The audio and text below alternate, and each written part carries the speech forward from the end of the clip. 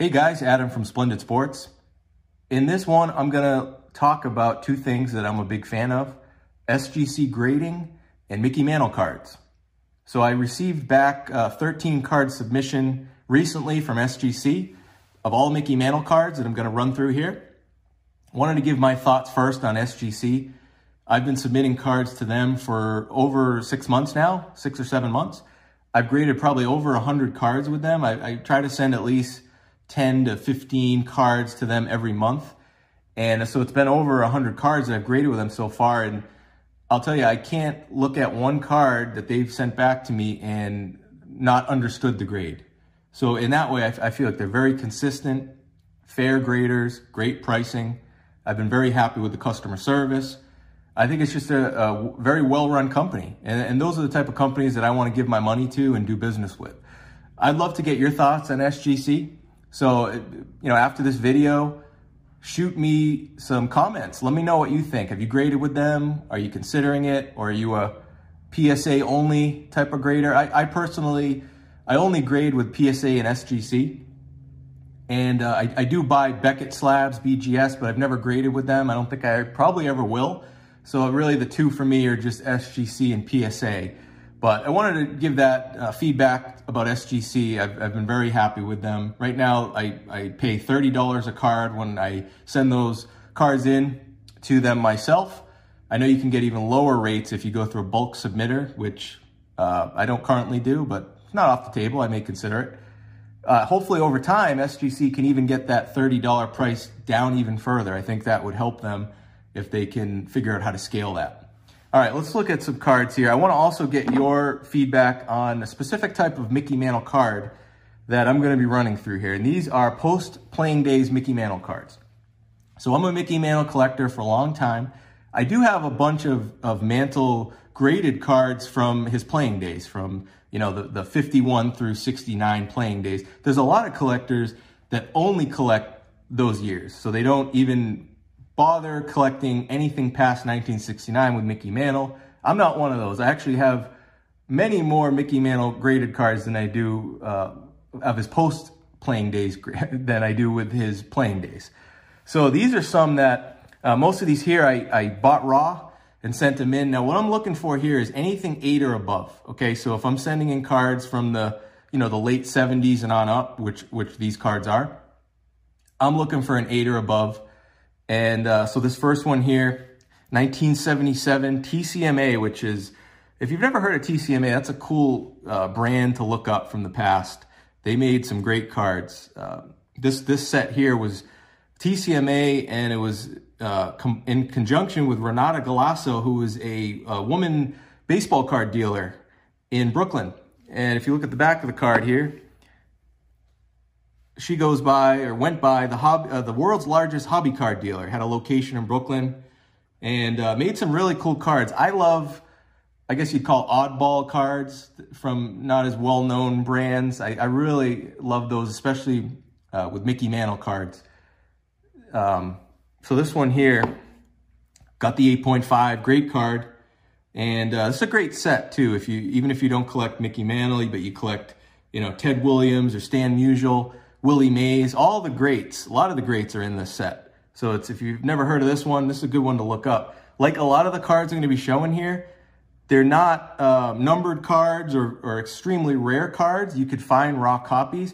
But the issue with these type of cards is there's just not a lot of high grade examples. So like when I go for 8s and above, the reason I do that is because it's not that hard to find, lower than 8 grade types of these cards.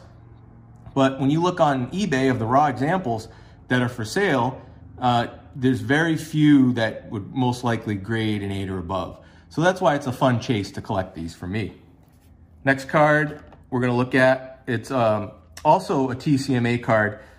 This was the first printing, so this was from 1980. They made these over a period of years, but this was the first printing from 1980, Baseball Immortals. Number 145, Mickey Mantle got the 8.5. This is a very, very rare card in high grade out there. I think that when I looked, there was only one PSA 10, and there was like 10 PSA 9s, 13 PSA 8s. So for a card that was made in the 80s, Really not a lot of high-grade examples out there, so it makes it fun to shoot for those, and I try to collect as many of these as I can in high grade. The reason it has 1974 is because that was the year Mickey Mantle was inducted into the Hall of Fame. Next card here is one of my favorites. Big League Chew, 1986 Big League Chew, number 6, Mickey Mantle, got the 8.5. Has 1967 on there because that was the year he hit his 500th home run. Again, another cool set, right? This was actually in Big League Chew bubblegum packs. So when you would get a pouch of Big League Chew, one of these Home Run Legends cards would be in there. And a very, same thing, very rare that you find these in 8 or above. You know, when I looked, there was 4 PSA 10s, 6 PSA 9s, and 5 PSA 8s out there. The reason I give PSA pop reports is because I do love SGC, but because they really have not graded that many cards compared to PSA, looking at their pop report at this time doesn't tell you that much as far as how rare a card is out there. PSA is still the standard for me when I look at, you know, how common is a card in certain grades out there. So the next card, Sport Flicks. These are real cool cards, 1986. As you move the card, the image changes. You may have seen these before. These are really, I always love these. 1986 Sport Flicks, great. Number 26, Mickey Mantle. This one got the 8. So really the minimum I was looking for, which I'm okay with. These are tough to get real high grades in. Best of the 50s, decade greats. Again, this is another set where, you know, there's Babe Ruth in this one, Roberto Clemente, there's Willie Mays, Hank Aaron, all the greats. So no matter who you collect, you could find them in these sets. If you've never seen these are really cool ones to go after. This is a very, very rare card in this type of grade. We got 1994 Upper Deck Heroes, number 10, Mickey Mantle and Willie Mays on this one. In this set, there was a base version of every card, and then there was what they would call a 125th anniversary, which you can see the writing on there in gold for the 125th anniversary for Major League Baseball in 1994. And these parallels, the 125th anniversary ones, I believe were 1 per pack in this set.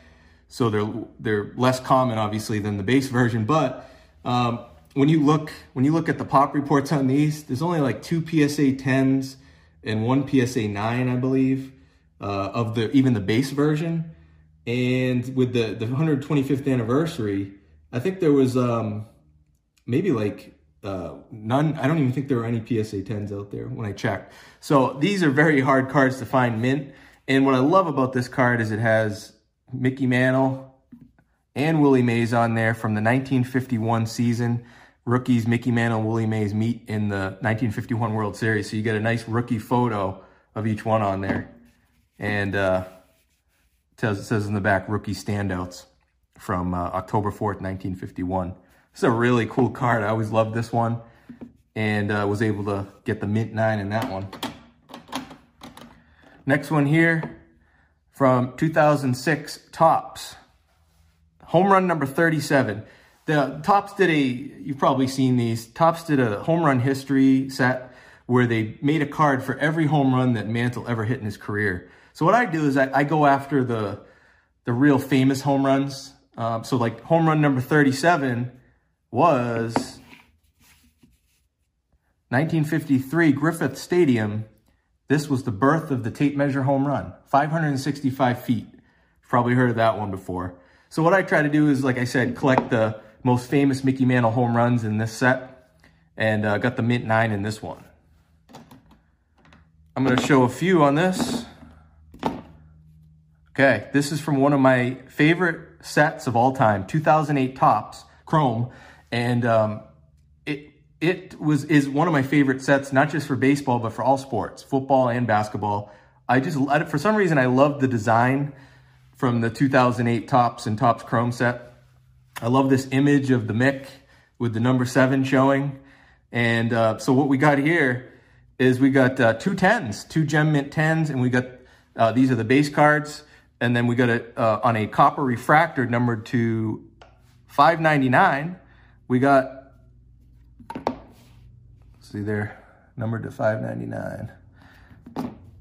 We got that 9.5 Mint Plus. So very, very happy with these grades. I got these three in a lot altogether. Very inexpensive.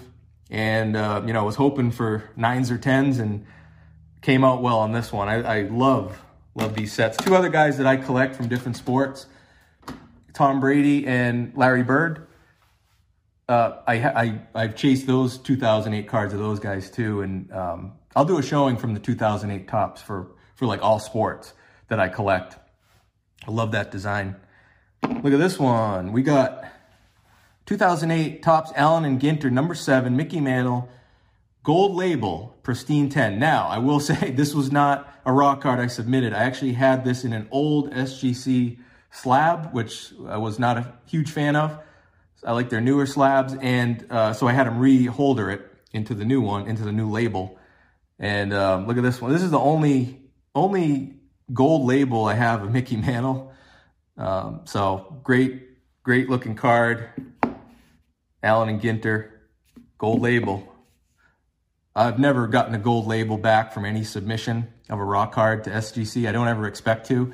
They're just, it's the hardest grade to get, probably along with the black label BGS in all of grading. So don't ever expect to get these.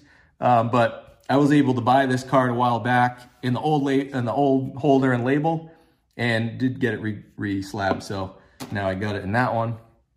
All right, the last 3 cards here. Show them all together. I'm a big reprint guy too with Mickey Mantle. Not everyone is, I understand, but I love the reprints, especially of the cards that I don't have of Mickey Mantle during his playing days. So like this one here, this was the 1952 Bowman design. This is from the 2021 Topps X set, where they reprinted and reissued every Mickey Mantle card from his playing days. And I got all 10s here, 3 10s. Now, look, it's 2021 cards, so I'm not a big newer card guy, you know, but I do, when it comes to Mickey Mantle, like to collect certain ones.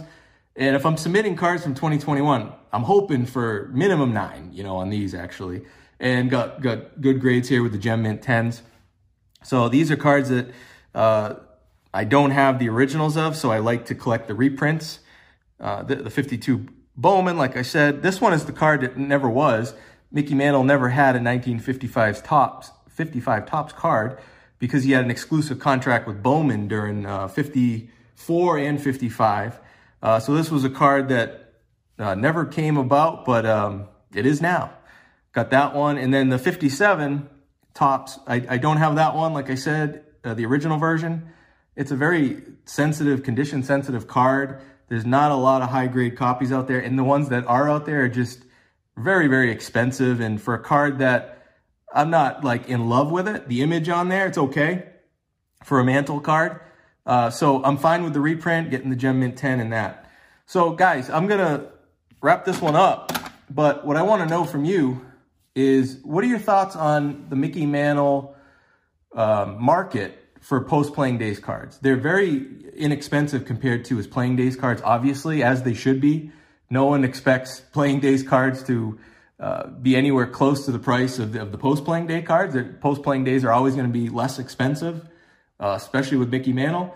But I love it. A lot of it's nostalgia, you know, especially some of these cards from the 80s. They really take me back to when I was collecting. When I was a kid, I loved Mickey Mantle when I was a kid, just the stories that my dad told me about him. So, you know, when I was collecting cards in the 80s, it was like a kind of like a legend or a myth, these Mickey Mantle cards.